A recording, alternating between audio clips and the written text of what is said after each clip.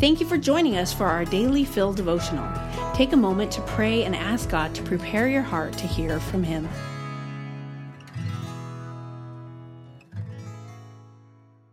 Hi, this is Francie. I have the joy of reading the Daily Fill devotional this morning.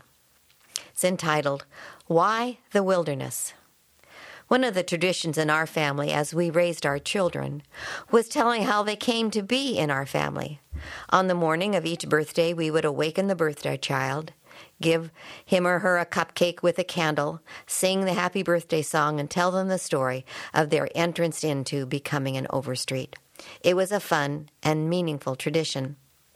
When thinking about the story of John the Baptist, he must have been told multiple times about the miracles surrounding his birth and God's call on his life.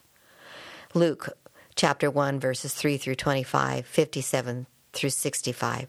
We don't know if birthdays were celebrated, but certainly the circumstances and prophecies about his life were well known.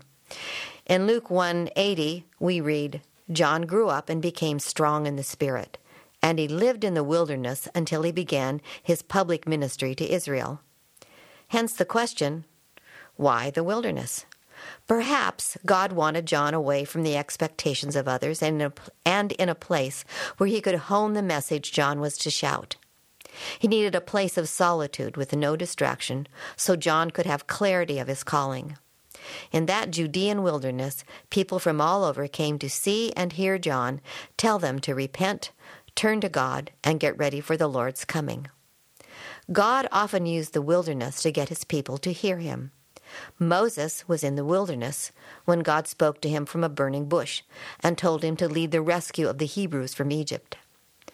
Elijah was running away from Jezebel, and he ran into the wilderness to a cave. In that cave, he could finally hear the gentle whisper of God, be comforted, and learn what he was to do next.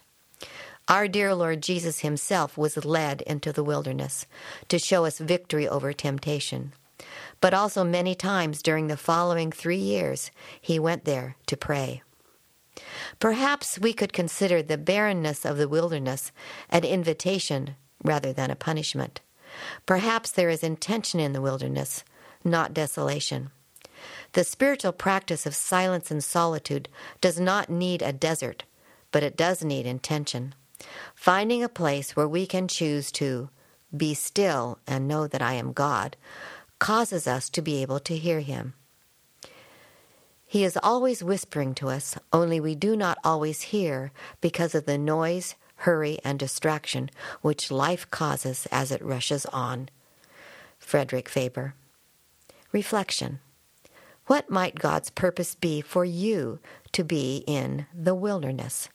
How do you respond to such an invitation? Sit quietly and ponder this practice for yourself. My heart has heard you say, "Come and talk with me." And my heart responds, "Lord, I am coming." Psalm 27, verse 8. Daily Fill Devotionals is a ministry of Emmanuel Faith Community Church. If you'd like to learn more about our church, read more devotionals, listen to our sermons, or give to our ministries, please visit efcc.org.